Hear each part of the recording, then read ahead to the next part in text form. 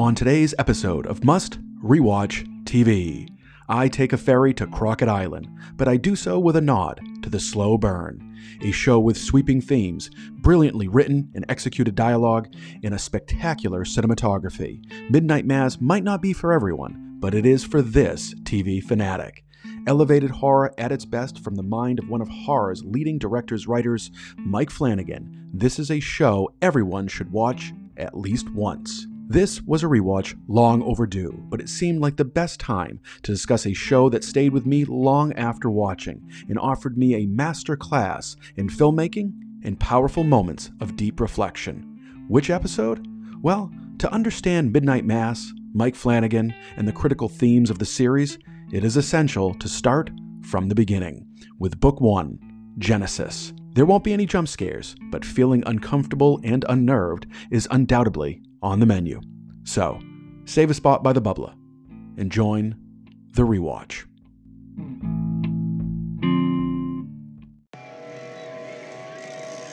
We tend to dislike mysteries. We feel uncomfortable not knowing. The more that we know, the less we bend, the more brittle we become. The easier to break.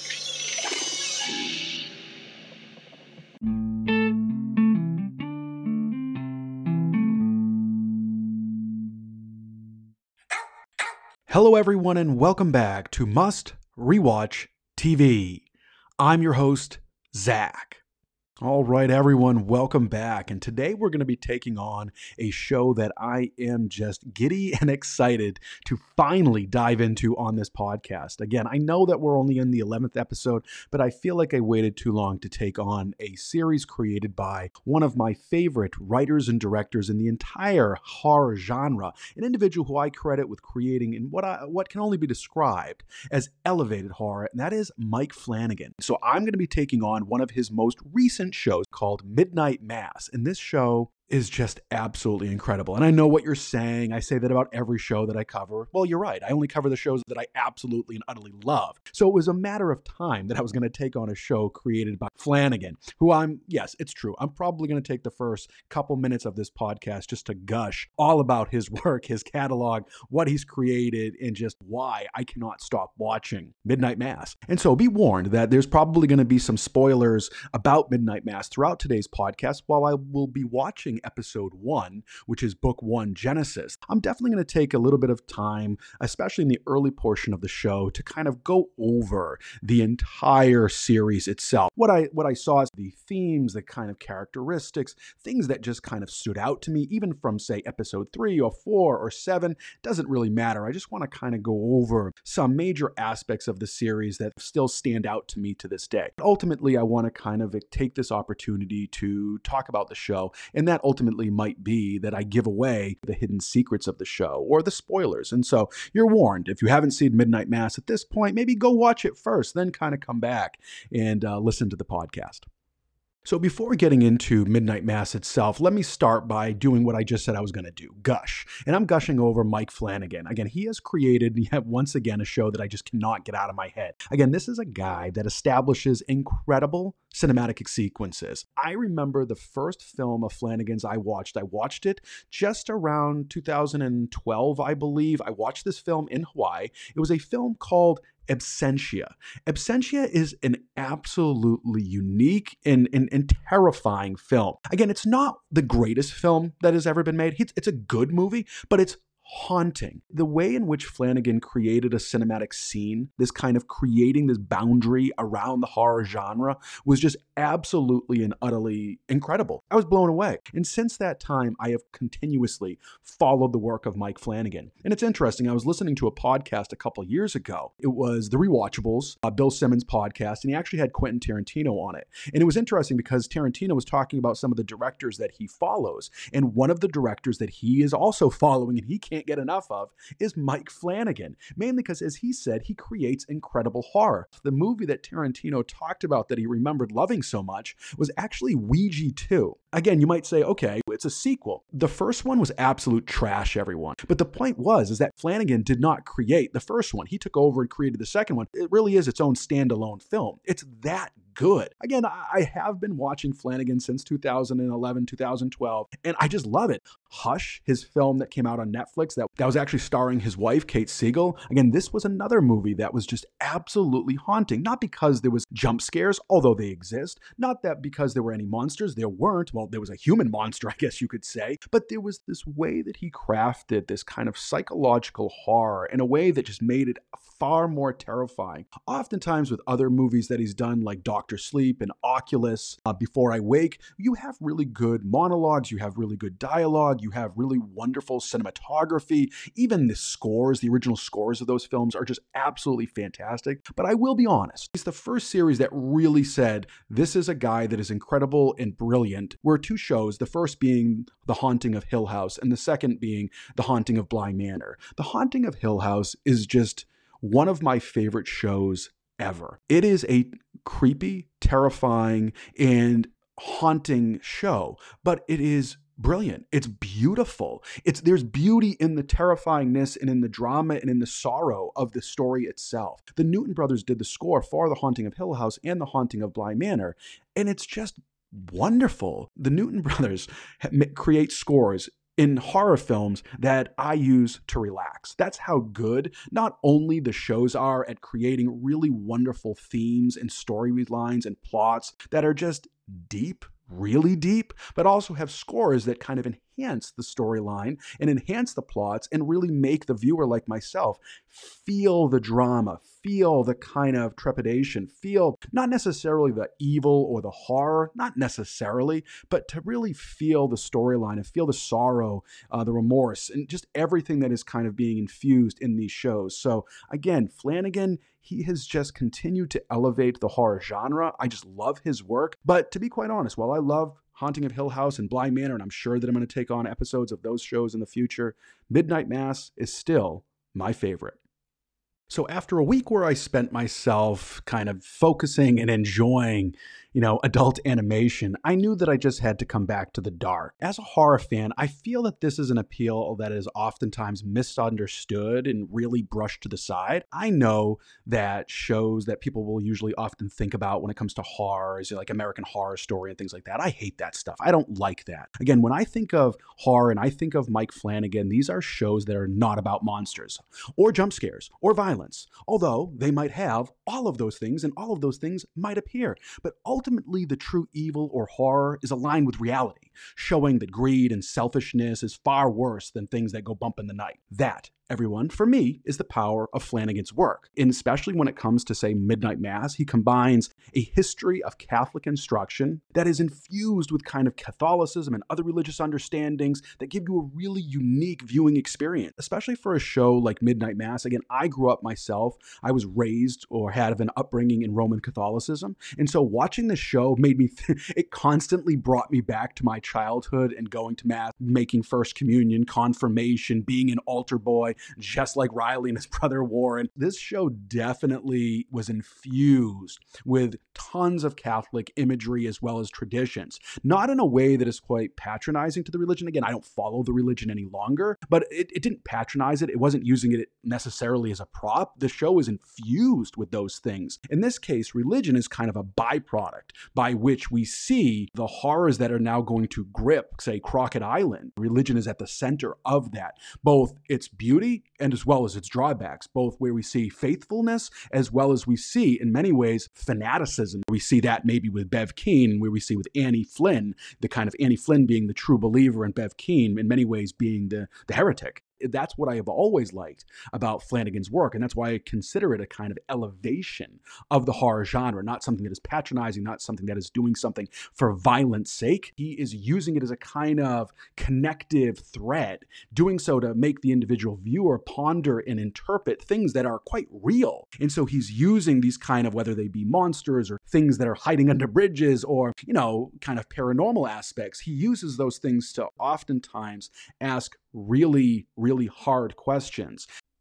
So as I said, kind of Midnight Mass, an incredibly tantalizing show. Again, really not dissimilar to, as I said before, The Haunting of Hill House or The Haunting of Bly Manor. Again, they have an incredible pace, slow oftentimes by a lot of people's standards, but me, I love a slow burn, which is why I'm focusing on the first episode today. But it also allows for incredible character development, the buildup of a haunting score and musical track, and that's why I'm constantly in love with this particular genre and Flanagan himself. Midnight Mass is again a deep introspective on faith, responsibility, loss, second chances. Again, it's flooded with brilliant written monologues, stellar acting performances, sharp cinematography.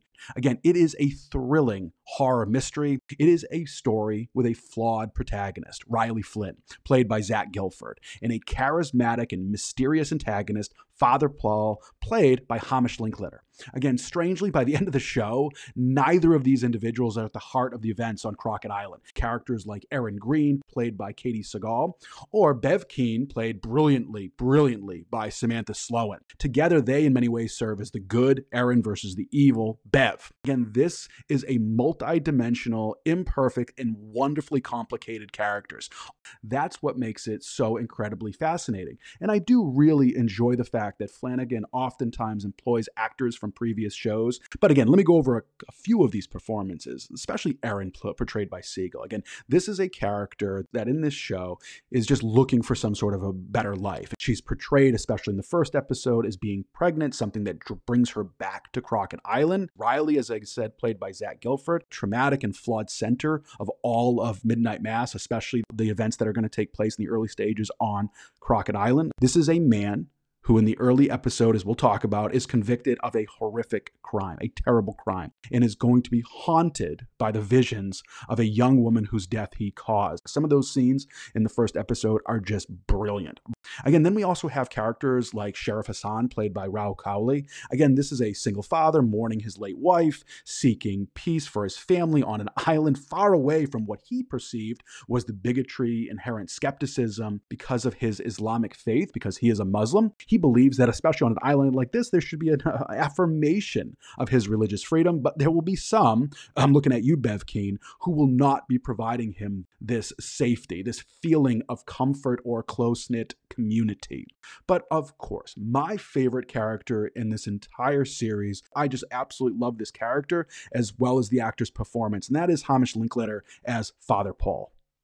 So Hamish Linklater plays Father Paul, and spoiler alert, but he also is the character of Monsignor Pruitt, something that we'll kind of find out as the series goes. He exudes a performance I found absolutely and utterly mesmerizing. Sure, Father Paul / Monsignor Pruitt is the villain, somewhat, but not the mysterious entity, not the sinister human. These positions are clearly more aligned and reserved for this angel / demon / vampire / monster that he will eventually meet in Damascus, that will eventually be brought back to Crockett Island. And of course, Bev Keane. I mean, Bev Keane is the clear villain of this entire series. We know that from episode 1. We certainly know that because of her actions in episode 2, but that is a different story. Father Paul, Monsignor Pruitt, he is a severely flawed man. He's one who seeks immortality, but he's certainly seeking a second chance. No matter how well intended his actions, he opens up Pandora's box of mayhem and destruction that he will be unable to close. Again, his actions, sure, they're bathed in religious conviction. They come from a place of incorrectly attributed religious views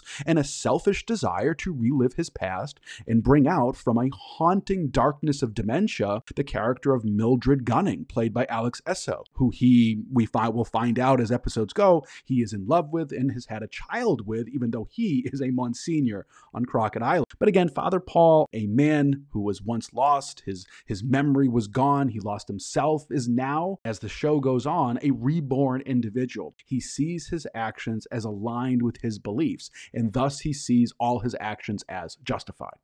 Linklater shined throughout Midnight Mass. This required, in many ways, a kind of preacher to straddle the line of kind of zealot and a compassionate listener. He wanted to offer salvation, no matter the cost. But that offer is born out of a conviction to do good. Unlike Bev Keane, grace and humility illustrated Linklater's character, his monologues, his religious eagerness, and his performance as an old man in a young body. Father Paul, as this youthful minister, is enchanting. Hamish Linklater manifests this passion. It makes his character's agenda both attractive and diabolical. In Book 3, Proverb, the monologue confessional aided by the score was absolutely and utterly haunting. I was mesmerized by his journey to the Holy Land, how it wove together throughout the episode, his kind of terminus occupying the Stations of the Cross. As I said, there is so much Catholicism just seeped within this show that individuals who are Catholic are really going to pick up on all of these nuances. Again, the monologue is explained in biblical terminology, and it supports, in many ways, Father Paul's truth that the creature that we're seeing throughout this entire series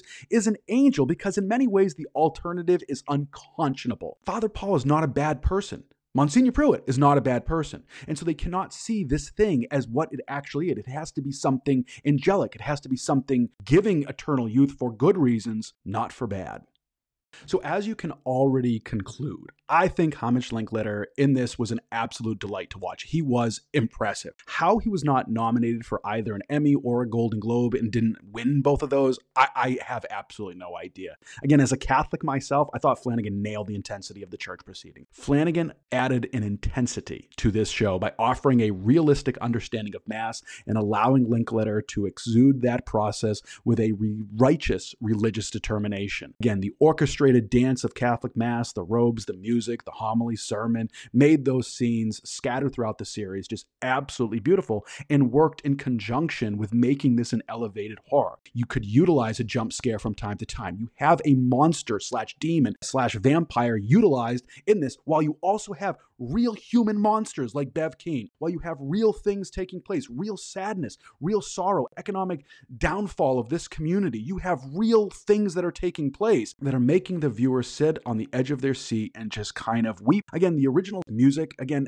always helped to achieve this. I'm a huge fan of original score, as we've talked about. The Newton brothers are the composers of Midnight Mass. They were also the composers of The Haunting of Hill House, as well as The Haunting of Bly Manor. They are fantastic. The one thing that I will say going into Midnight Mass, when I saw that this was going to be a show that kind of at the center of it was religion, I wasn't really as excited. I was pretty pessimistic about the score of this show going in. That was a blatant knee-jerk reaction, and I was completely and utterly wrong. This score is one of my favorite. It is hauntingly beautiful, both the instrumental and those hymns created and reimagined by the Newton brothers. Again, I was mesmerized by their instrumental creation for the Nearer My God to Thee and Were You There. But the series itself also had some really good songs added in throughout the entire series. Midnight Mass had several uses of Neil Diamond songs, and one of the ones that I loved was during the montage scene in Book 3, Proverbs. As church membership was growing because of the quote-unquote miracle that took place, people were feeling young, mainly because there's something going on that is actually making them much more youthful. Flanagan utilized Holly Holy, illustrating faith in an incredibly uplifting way. I can't stress enough, the soundtrack for Midnight Mass, both its original score and the utilization of songs, was just incredible, an accompaniment to the visual medium that you're also seeing. Let's start to get into some of the technical details about the series and then some of the details about the episode that I'll be focusing on. So, Midnight Mass came out on September 24th, 2021. Again, it aired as a limited series on Netflix, which means that it was only 7 episodes. It was, as I said, created, directed, and written by Mike Flanagan. Cinematography, which I found to be outstanding, was done by Michael Fimognari. The musical score was done by the Newton brothers, which I've talked about. And here's just a little bit of the plot of the series. And I know I've gone over a lot of the things, but it's important to kind of have a basic understanding of what the plot is. This is an original idea created by Mike Flanagan, a tale of a small, isolated island community whose existing divisions are amplified by the return of a disgraced young man, Riley Flynn, and the arrival of a charismatic priest named Father Paul. When Father Paul's appearance on Crockett Island coincides with an unexplained and seemingly miraculous event, a renewed religious fervor takes hold of the community.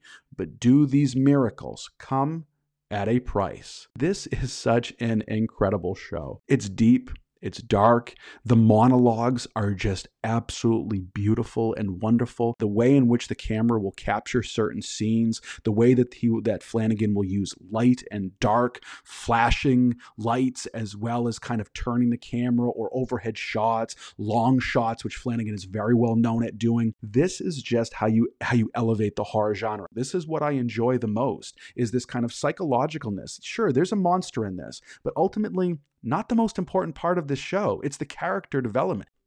And so today I decided to focus on Book 1, Genesis. This is the very first episode, so I guess you could say the pilot episode. It's actually the lowest rated episode on IMDb, coming in at 7.3. But for me, it is a slow burn episode, which not a lot of people like, but I do. I love slow burns. I love episodes that establish everything that's going to be important for the rest of the series. And so that is what really this episode does. It introduces all the characters. I feel like they all get a good couple moments to shine. It does what is necessary. And so, as I said, it ran for 59 minutes. Again, the plot of this episode is that Riley Flynn returns home to family dysfunction, familiar faces, and a new priest at St. Patrick's. Elsewhere on the island, a dark storm is brewing.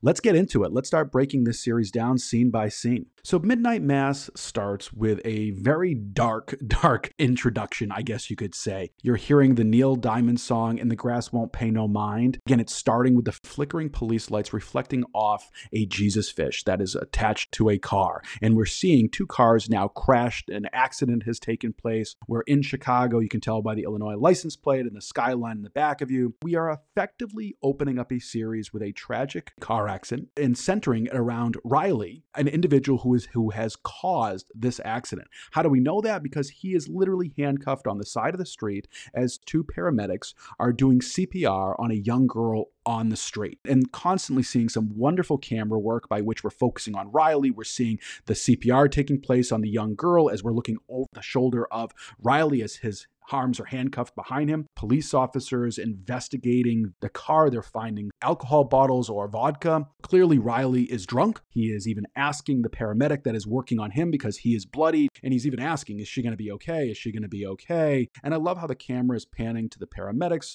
who at this point are going to stop doing their CPR. They're checking the pulse of the girl. Then the camera will turn to Riley, who looks incredibly concerned at this time. And once he starts to see that, oh, it looks like this girl is not going to survive, who has been thrown out of her car after the accident that you have clearly caused, he starts to shake his head. No, is even mumbling as they stop and declare the young girl dead. As the camera now pans to her and as her head kind of leans to the left, shattered glass all on the left side of her face and her eyes are still open, she's looking in many ways directly at Riley. And he starts praying the Our Father. As he's saying that, the paramedic that's working on him kind of cuts in and he's like, hey, well, while you're praying, while you're at it, ask him why he always takes the kids while the drunk fucks walk away with scratches. That is brutal, and a good brutal, because Riley deserves that. You have been drinking. You caused an accident that has cost the life of this young girl. You deserve everything that's going to happen to you after this point. It's a brutal honesty that is so necessary for that moment, because this is a series that is centering itself around this flawed protagonist. Riley is our protagonist in the early stages of this show. And this first scene, which is so dark, the imagery is so perfect. The flashing police lights reflecting off things like a Jesus fish or glass on the ground, a glass on the girl's face, or his own eyes. We are seeing some incredible imagery. And that line by that paramedic is chilling. Add that to the Neil Diamond song music that is playing over this entire scene, and you are just absolutely riveted. You have a show centered around this individual. How do you do that? Again, that's Flanagan. It's perfect because we're going to see this individual character's journey. So the scene comes to an end as Riley, looking at the paramedic, turns back to the dead girl in the street, stares at her. The lights are continuously to flicker. The camera pans out as the music hits its crescendo, and we are seeing the entire car accident site. And it just looks absolutely brutal. And then we immediately go into the next scene, which is the courtroom scene. We hear a gavel. We see the victim's friends and family in the courtroom demanding justice. We see Riley. He's pled guilty. Eventually, the judge, again, I love it, voiced by Carla Gugino, who I love. I really do wish there was more of her in this entire series, not just the voice of the judge. She does most of the things that Mike Flanagan creates. So I wish I would have had her more, but I was happy to at least hear her voice. So Riley will eventually be sentenced to 4 to 10 years in jail and have to pay the victim's family $140,000 restitution. We see Riley's parents in the courtroom as well. We eventually will see in the very next scene after Riley has been sentenced, he's in an orange prison jumpsuit. He's in jail. We see the doors close. He even gets a package. It's a Bible. It's pictures of his family, his brother, Erin, played by Katie Siegel. We'll see a little bit more about their relationship a little bit later. But it's an incredible moment because he looks at the Bible. There's a line that his mother writes down. We obviously are already being teased to their incredible religious conviction of his mother, but he kind of puts the Bible down. He lays down on bed. The camera is looking at him from above him, then pans down to his face as we can hear all the sounds of the prison going on all around him. It's really jarring.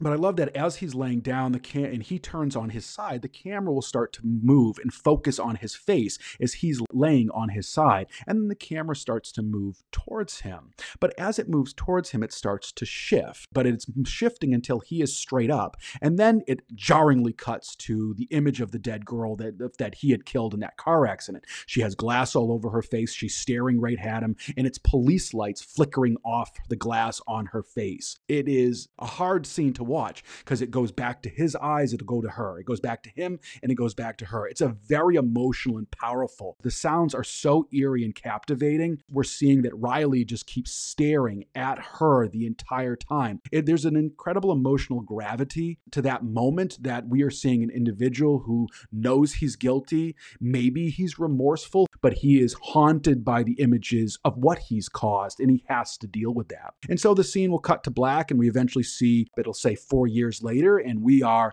now seeing an aerial view of Crockett Island. We even see a ferry boat making its way to Crockett Island. We're seeing incredible imagery of the island community itself. And I'm at ease when I see this type of community. I grew up in a fishing community. And so seeing Crockett Island, there's a comfortability in that. And even kind of seeing the island sign looking faded and old, it works for me, which is another reason why I just love this show. So for our first major scene on Crockett Island, we're getting a good understanding of the kind of economic issues that are affecting the island. It looks like an island that is pretty beat up and run down. Its best days are clearly in the past. Its future is bleak and worrisome. The people there on the island do not see a way out. And then eventually we're at the home of Ed and Annie Flynn, who are the parents of Riley, who is going to be getting out of prison now since it's 4 years later. Annie's actually on the phone with him. She's very upbeat. She's eager for him to come home. She's even telling him not to miss the ferry. And even Ed at this point is looking really annoyed, very gruff, somewhat angry at Annie for telling Riley things that he probably already knows. So he clearly has some pent-up anger and aggression towards Riley for the crime that he committed and probably the economic stress that it put on the family. And so Annie's just talking to Riley, and Ed doesn't want anything to do with it. He's even putting a record on, you guessed it, Neil Diamond, and it's going to be Suleiman. So we're seeing this kind of conversation taking place, and we're seeing Annie warning Warren about his friends who he hangs out with to stay away from the Uppards, which is another area of, say, Crockett Island. It's a little bit more remote, a kind of hangout for younger teenagers. Again, I just love Kristen Lehman as Annie. Again, she has such command of this first scene. Annie is on the phone. She's excited. She's happy. She's even accidentally wrapping herself in the phone cord. She loves Riley. She loves her son. She wants him to come home. She knows he needs to come home. But this is an individual. She is a mother. She wants to be happy. She wants her family to be happy. As she's asking Ed to talk to Riley on the phone, he's like getting a cigarette. He's going out. He's like, and she's like, oh, Riley, he can't come to the phone. He's excited to see you, though. It's like he never said any of those things. So we're seeing a woman that is in many ways the center of this entire family, keeping everything together with all these kind of personalities. And so the music is going on during this entire kind of end of this scene. It continues as we now follow Warren away from the home. He's biking through town. It gives us a really good understanding, even for a second time, what Crockett Island looks like. And it looks rough, again, but the ocean as the background, it just simply looks majestic. I love it. I love that the camera is following Warren on his bike from the side. Then it'll eventually follow him from the back. Again, this is a island community where the road is dirt. We have dilapidated homes, as we'll learn later, where people don't even bother to sell their homes. They just empty them out, move back to the mainland. It's a kind of montage scene, I guess you could say. It's just going from location to location as we get a little bit more of an aesthetic. Again, it's a perfect way to build your location, since this is the only place we'll really be is on the island. As a viewer, we want to kind of establish, well, what is this place going to look like? Bikes by the church. Again, as he rides by, the camera pans towards a New England style church, the name of it being St. Patrick's Catholic Church, and eventually the sign to the right side next to towards the rectory saying, welcome back, Monsignor Pruitt, for Sunday Mass. So as the scene kind of continues following Warren on his bike, he eventually makes it to the marina, and then we see Warren meet up with a friend named Ucker, as well as kind of another kid by the name of Ali, who we find out is Sheriff Hassan's son. But one of the most important parts of this scene is that while they are on the dock and they're waiting for a kid by the name of Bowl to get off of the ferry that has just docked there, who's going to be selling them drugs, we are seeing another man get off the vessel, who is Hamish Linklater, playing the character of Father Paul. He has this massive crate with him. When you do see him in this moment, the music kind of hits a weird tempo. And so it's really interesting because what it's alluding to you is that this is an individual of importance and prominence that you're going to have to pay attention to. So we will eventually see the three kids ride off. They'll even go by another character's home, Lisa. She's the girl that's in the wheelchair, that's obviously is in the wheelchair because of an accidental shooting by the town drunk, I guess you could say, because we'll see him in a couple moments as well by the name of Joe. Warren really likes Lisa, so that's kind of a plot point that we'll see continue to kind of be brought up over the course of the entire series. Warren obviously invites Lisa because they're all going to be going to the uppers because that's where they're going to be kind of smoking and hanging out. But Lisa's like, nah, I'm good. I really prefer not to smell like cat shit anyway, because as we'll find out, the uppers is known for having tons of stray cats. The next scene, though, is quite fascinating and quite interesting, and really what I love about the work of Mike Flanagan. Randomly, the camera is above a living room. So it's a wonderful scene construction by which your eye is at the top, you're looking down, you're hearing somebody starting to open a door and bring something very large in. And then the camera will be on the ground, looking towards the door as a figure is now bringing this crate in. The music is quite ethereal, it's quite religious, it's quite eerie in many ways, as this individual is now dragging this massive human-sized crate into the living room and through the doorway. So then eventually we'll pan up once again. So at first we're watching, which would be Father Paul dragging this crate in, and now we're yet again above him. We see Father Paul kind of get to his knees, and he kind of taps the crate twice. And eventually we hear a knock back twice from inside the crate. You don't know what's going on, but it's a very eerie, and the music is attached to it, and the way that the camera is above him, looking down on him, it really makes it quite haunting. The scene will eventually cut to the three boys once again going to the upper. They're going to a place where they can eventually hang out. At one point, Ucker will mention that he sees something above him, something like that had a huge wingspan, some foreshadowing here that, hey, what is this thing that's flying above them? Who knows? But that's what I'm saying. It's a very Jaws effect. You're not seeing anything. You're just hearing slight things here and there. Ultimately, while they're in the uppers, they're just they're smoking, they're drinking, they're telling stories, and then they're hearing cats just scream constantly. And so Warren at one point shines his flashlight towards the cats, and he eventually sees this shadowy figure with like piercing eyes. But ultimately, it is quite a terrifying moment by which we get a glimpse of this monster. It's a good way to kind of get the heart pounding in what is a kind of, again, a lower tempo type of an episode for a first episode, but there's something amiss on Crockett Island.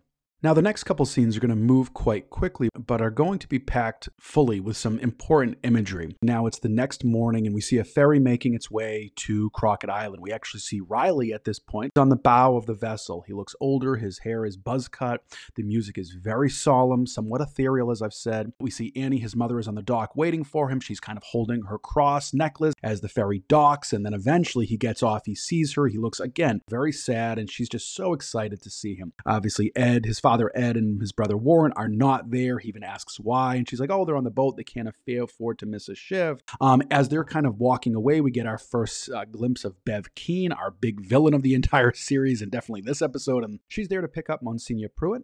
Again, who is nowhere to be seen. Bev is pissed. She just doesn't understand how an 80-year-old man who most likely has dementia and Alzheimer's cannot be found. So she doesn't like being wrong either. Then the scene kind of quickly cuts to the medical office where we meet Dr. Sarah Gunning for the first time. She's there examining Erin, who's pregnant, just kind of making sure that the pregnancy is perfectly fine. They also introduce us to Sarah Gunning's mother, Mildred Gunning, who I've talked a little bit about earlier. Mildred Gunning, who definitely has dementia. She comes into the room thinking it's hers. We just predominantly see Erin and Sarah kind of talking about her pregnancy, but they do look out the window, and especially Erin sees Annie and Riley walking down the road. And obviously we know and have been teased that there is ultimately an important connection between Erin and Riley, and so she looks quite pleased. Then the scene immediately kind of goes out the window, I guess you could say, and towards Anne and Riley. They're walking down the street. The music is very sweet. I love how the camera follows them from behind at first as they're kind of progressing into town. We see a dog. We see him getting treats by Sheriff Hassan. He says hi to Annie, introduces himself to Riley. So now we're going to follow Sheriff Hassan as he goes into the general store and eventually goes into the sheriff's office where he has Joe Cowley locked up for drunkenness, who tried to break in the night before, was screaming about an albatross flying overhead. Wink, wink. Maybe that was the demon, this angel that the show is going to be focused on. The scene will eventually transfer to Bev Keane, who's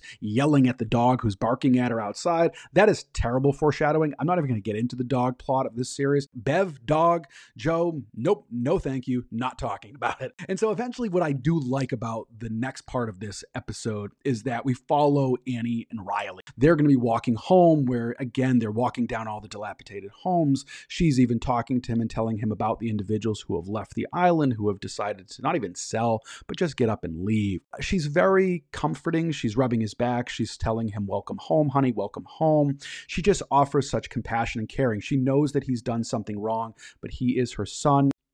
So the next scene, which focuses on Annie and Riley in the Flynn home, we see a really good conversation in Riley's boyhood home. I love the wonderful X-Files poster on the background. This is where Kristen Lehman, who plays Annie Flynn, she just owns the scene. She's so good. I'll play the short clip of this conversation where we can really hear her show the care that she has for Riley and trying to make sure that the relationship between Riley and his father are perfectly fine. There's just a touchingness to her performance.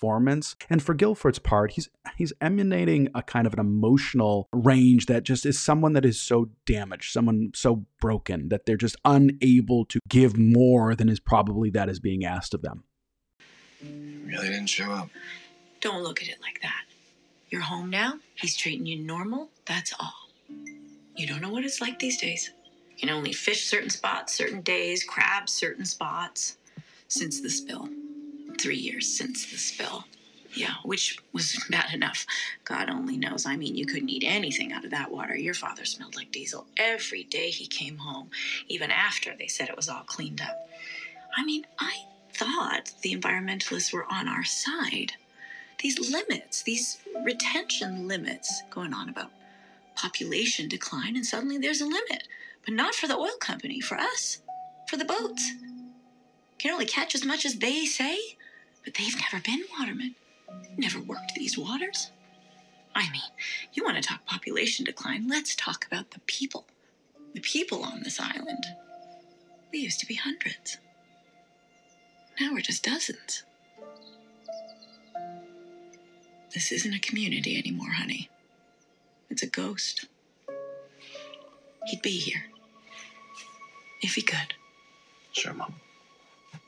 That is truly just such an emotionally gripping scene. And again, Kristen Lehman just owns it. She has just kind of incredible range. She's even holding her coffee mug and just gripping it really hard and almost squeezing it as she gives this monologue. It shows that while she's talking about the issues like the spill and the problems for the community and the people that were supposed to protect them who are not, she's upset. And for Riley, he just looks so tragic in this moment. He seems so unsure of himself. He is frozen in time in his traumatic past. He's incapable of even imagining a future, and this is going to be continuously alluded to. And so for the next scene, we kind of move and shift to the local school where there's a meeting being held about the coming storm. But it's an interesting scene mainly because of the fact that we are being introduced to Sheriff Hassan in a much more presence and a much more powerful position. We meet the mayor of the town as well and some other of the community members. Erin's there, Dr. Gunning's there, Bev Keane is there. And we see in many ways the ability of Bev Keane to continuously be racist. And she is a horrific human being. Even as Sheriff Hassan is trying to come up with some strategies to deal with the storm and even kind of suggest the school to be a shelter for the community, Bev Keane will kind of be like, no, absolutely not. You know, St. Patrick's Rectory, the new rectory, is going to be the place where everybody goes, but you wouldn't know that.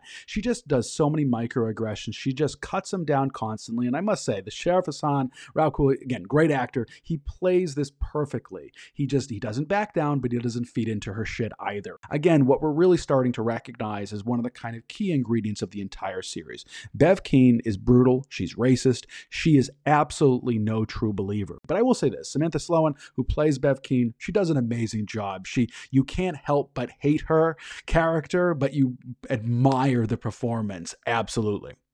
So I do love the kind of segue scenes sometimes where we're seeing nice shots of the sun coming down, the beautiful ocean beyond Crockett Island. The sounds are also very amazing. We see, shots of homes and boats, particularly in the marina. We're hearing wind in the background. It's very calming and soothing in a show that is very eerie, tragic, and dark and deep. So the next scene, we're in the Flynn home. Again, we're having dinner. I love the heightened emotional state that is this dinner with the family. We have Ed, we have Warren, we have Annie, and as well as Riley. And they're kind of going back and forth, and Warren talking about school and Miss Green, and Riley being like, oh my goodness, that old bird is still teaching. Warren's like, no, it's the young Miss Green. And he's like, oh, Erin's back. So again, that allusion to their past. Annie even cuts in. They're talking about the fact that it's nice to have someone young actually come to Crockett Island and want to stay there since people just constantly are leaving. Again, they talk a little bit about church at this time, Monsignor Pruitt, about how he was 80 and he went on a pilgrimage.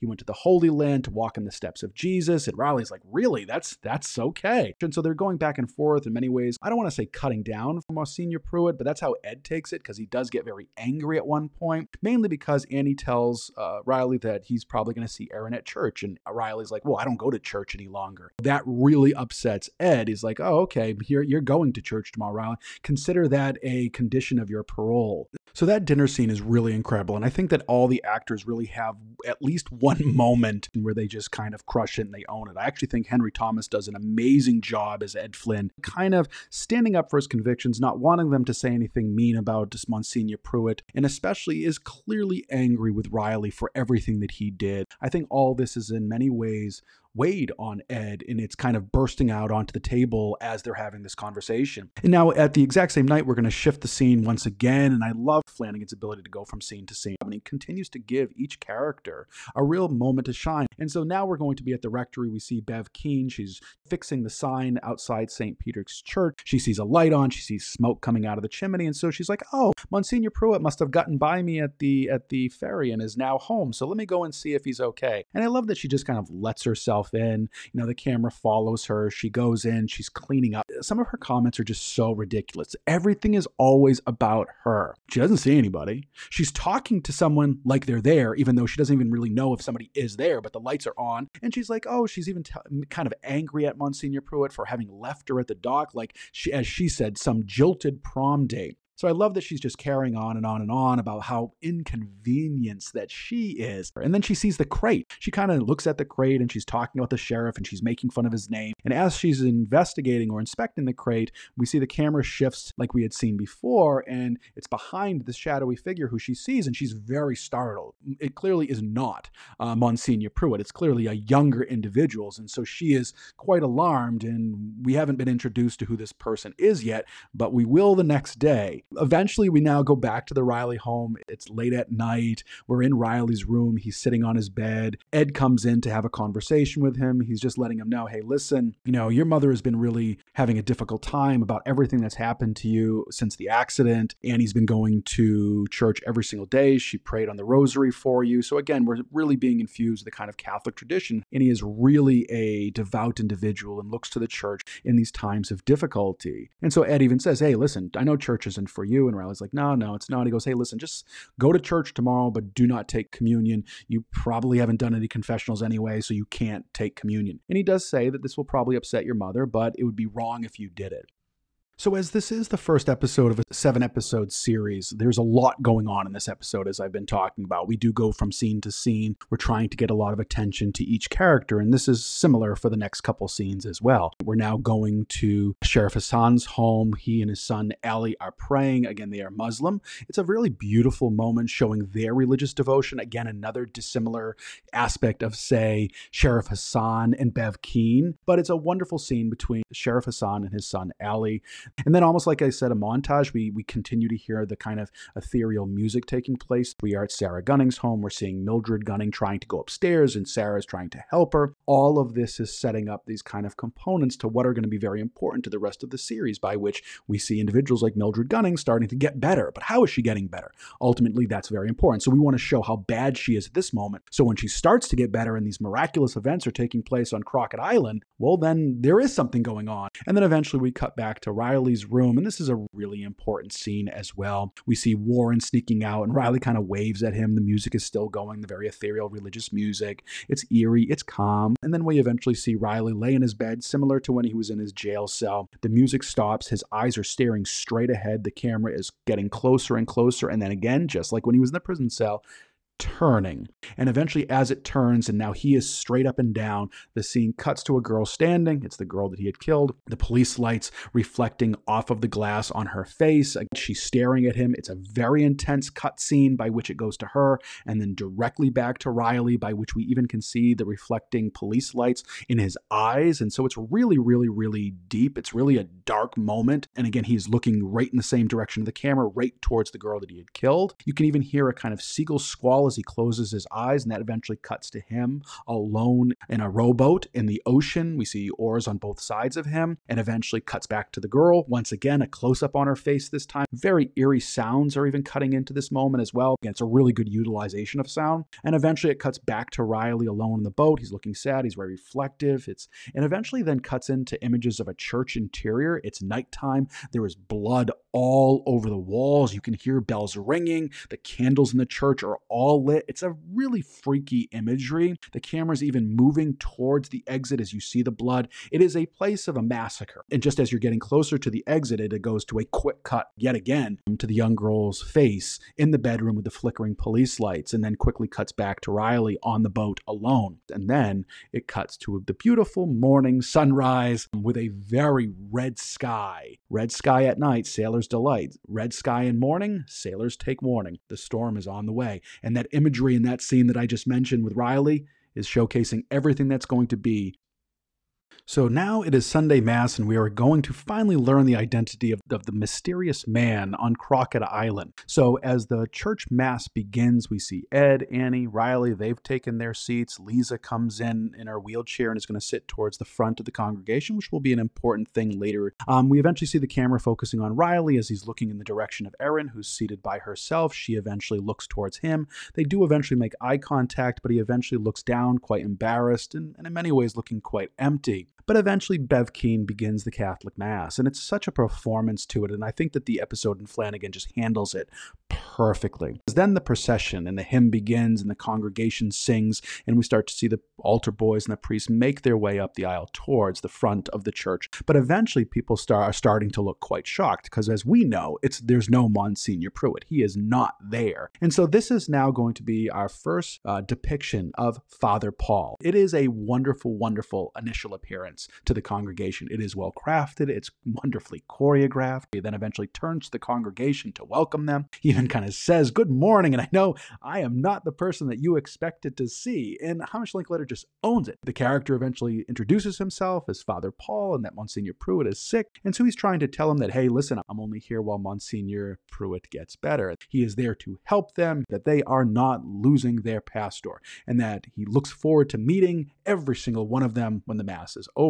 Hamish Linklater, freaking amazing in this role. The way he's able to deliver his lines so eloquently with confidence, he just makes the character so believable. And so I love when he does the Our Father, and then eventually we see the music, and we eventually see Father Paul starting the Mass, and eventually the scene cuts to another part of the Mass by which they're taking the Eucharist, they're doing the body and the blood of Christ. I love how the camera is just panning to everybody, and eventually as even the kind of imagery as he's doing the blood of Christ, and the camera is focusing above, really from the roof of, say, the church, looking down upon Father Paul. And so we're seeing not only him say, the body of Christ and the blood of Christ, and eventually looking at the liquid inside the cup. Again, all of this is imagery and foreboding to things that are going to be important later, and I just love how Flanagan is setting it up. And so when Annie and Ed go up to get the bread, they eventually tell Riley to stand back, and that really does upset Annie. And so in the aftermath of the church scene, we're eventually going to see Father Paul outside. He's going to be introducing himself to the congregation.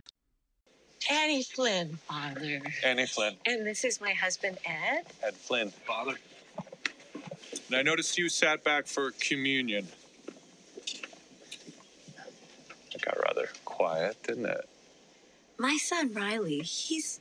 Not exactly in a state of grace right now. Hey, look, I think that's great. Turns out I'm not much use to people who are in a state of grace. Jesus, he didn't really have that much interest for those kind of people either. He seemed to go straight for those folks who weren't in a state of grace. They were his favorite people, turns out. They were the ones he called friends. Yeah, we can work with that.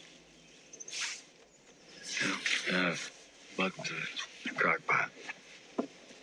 That scene is just so awesome. The interaction between Father Paul and Riley is just amazing. And so Linklater, once again, owning the moment, but Zach Gilford's facial expressions as Riley, just his appearance of loss and sadness just translates perfectly. Even kind of Kristen Lehman as Annie, just kind of staying back, not saying anything, especially as Riley said that he's not exactly in a state of grace at the moment. She kind of just looks crushed, but she doesn't say anything. But Father Paul's monologue, just amazing. Again, priceless, just nails the point of what is this trueness of religious understanding at that time. Not that I'm a very religious individual, but I do love it when Riley welcomes him to the crock pot. Again, I love the nickname of Crockett Island being the crock pot. And I love that Riley will see Erin, and then eventually they will have their kind of first major conversation of the entire episode. And again, and what a way to introduce these two individuals and the relationship that they've had in the past, two individuals after a long time coming back to their roots for different reasons. So he's going to walk her home. And I just love that when he asks Erin if he can walk her home and they're leaving church, that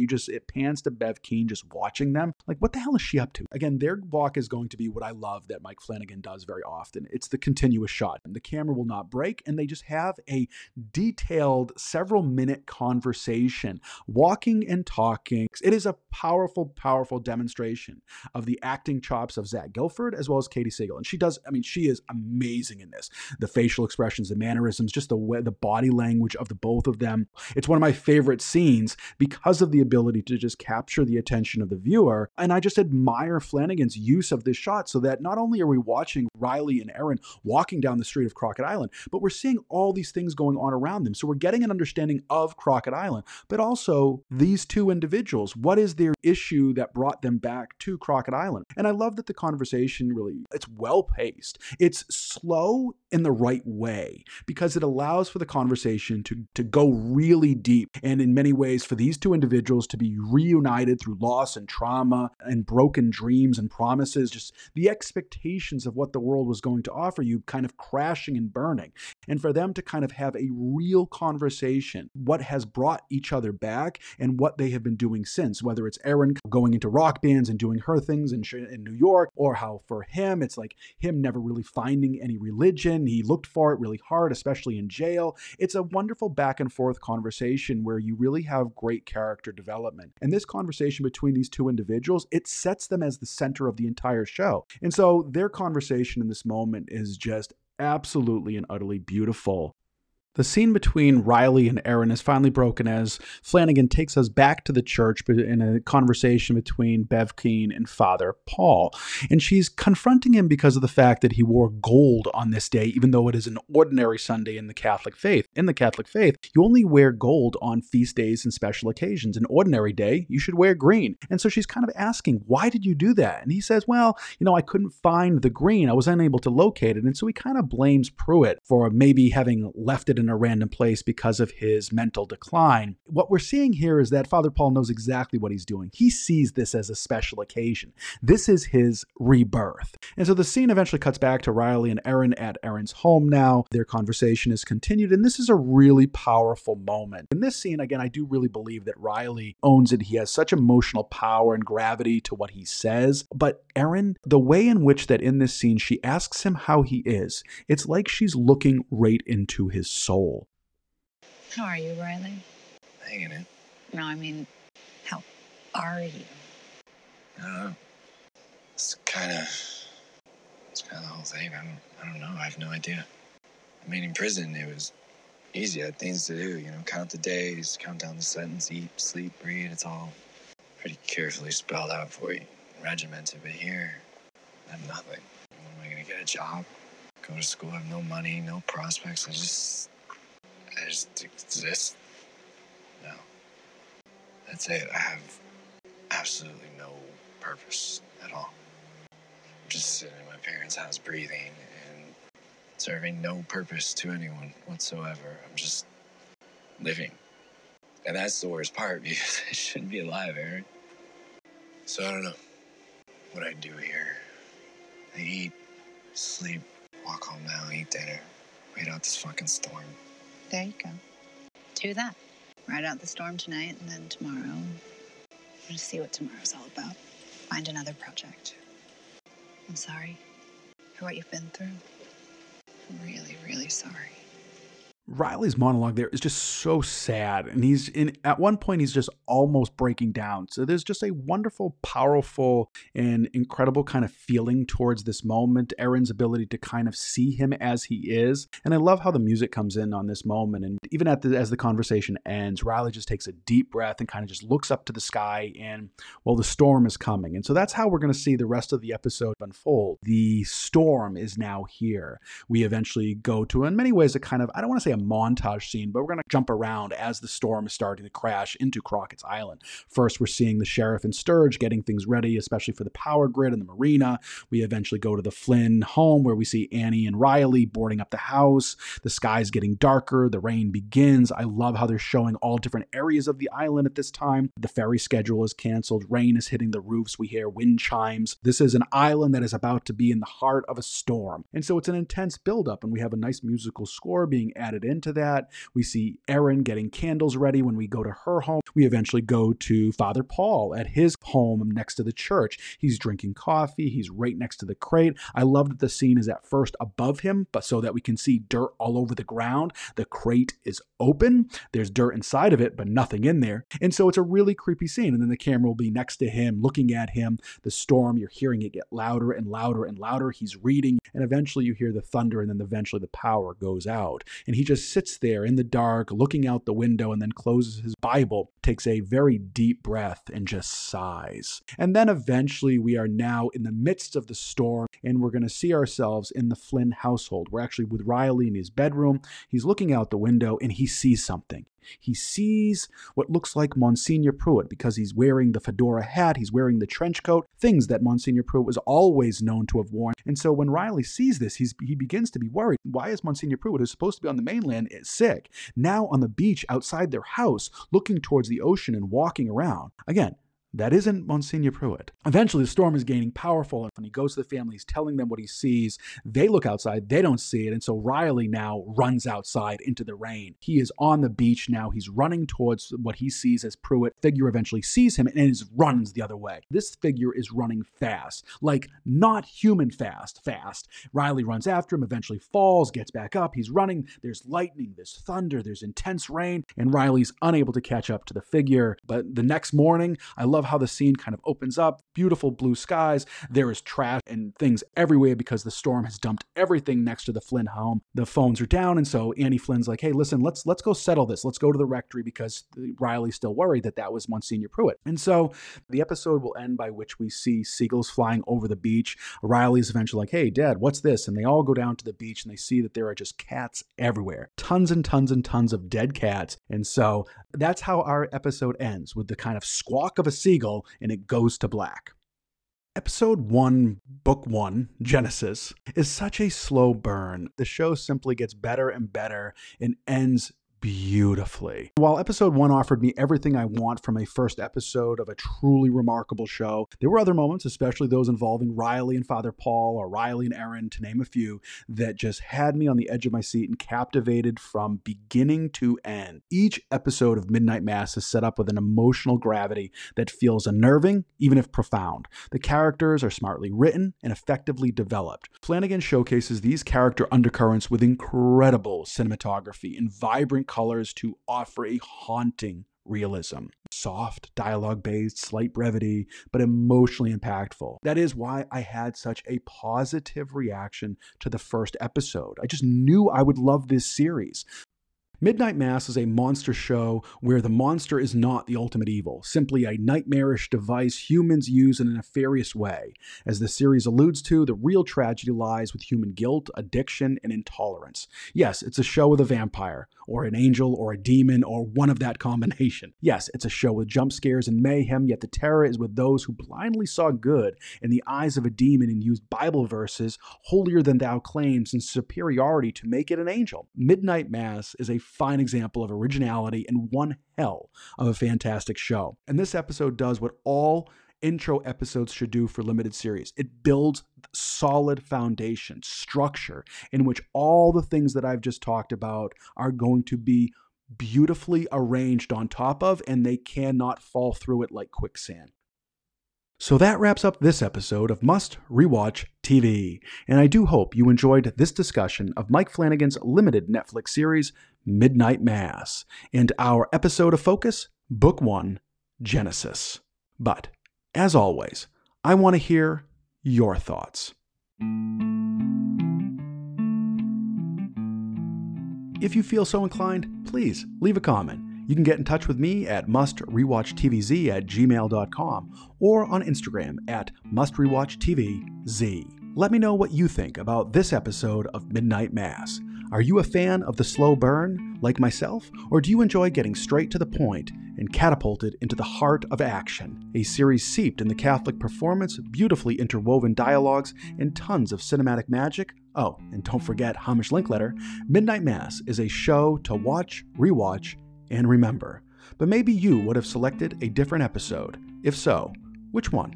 Don't forget to show the love and support by subscribing to the podcast and get notified of every new episode as soon as it drops. Join me next time and save me a spot at the bubblah as I rewatch and then discuss some wicked awesome TV.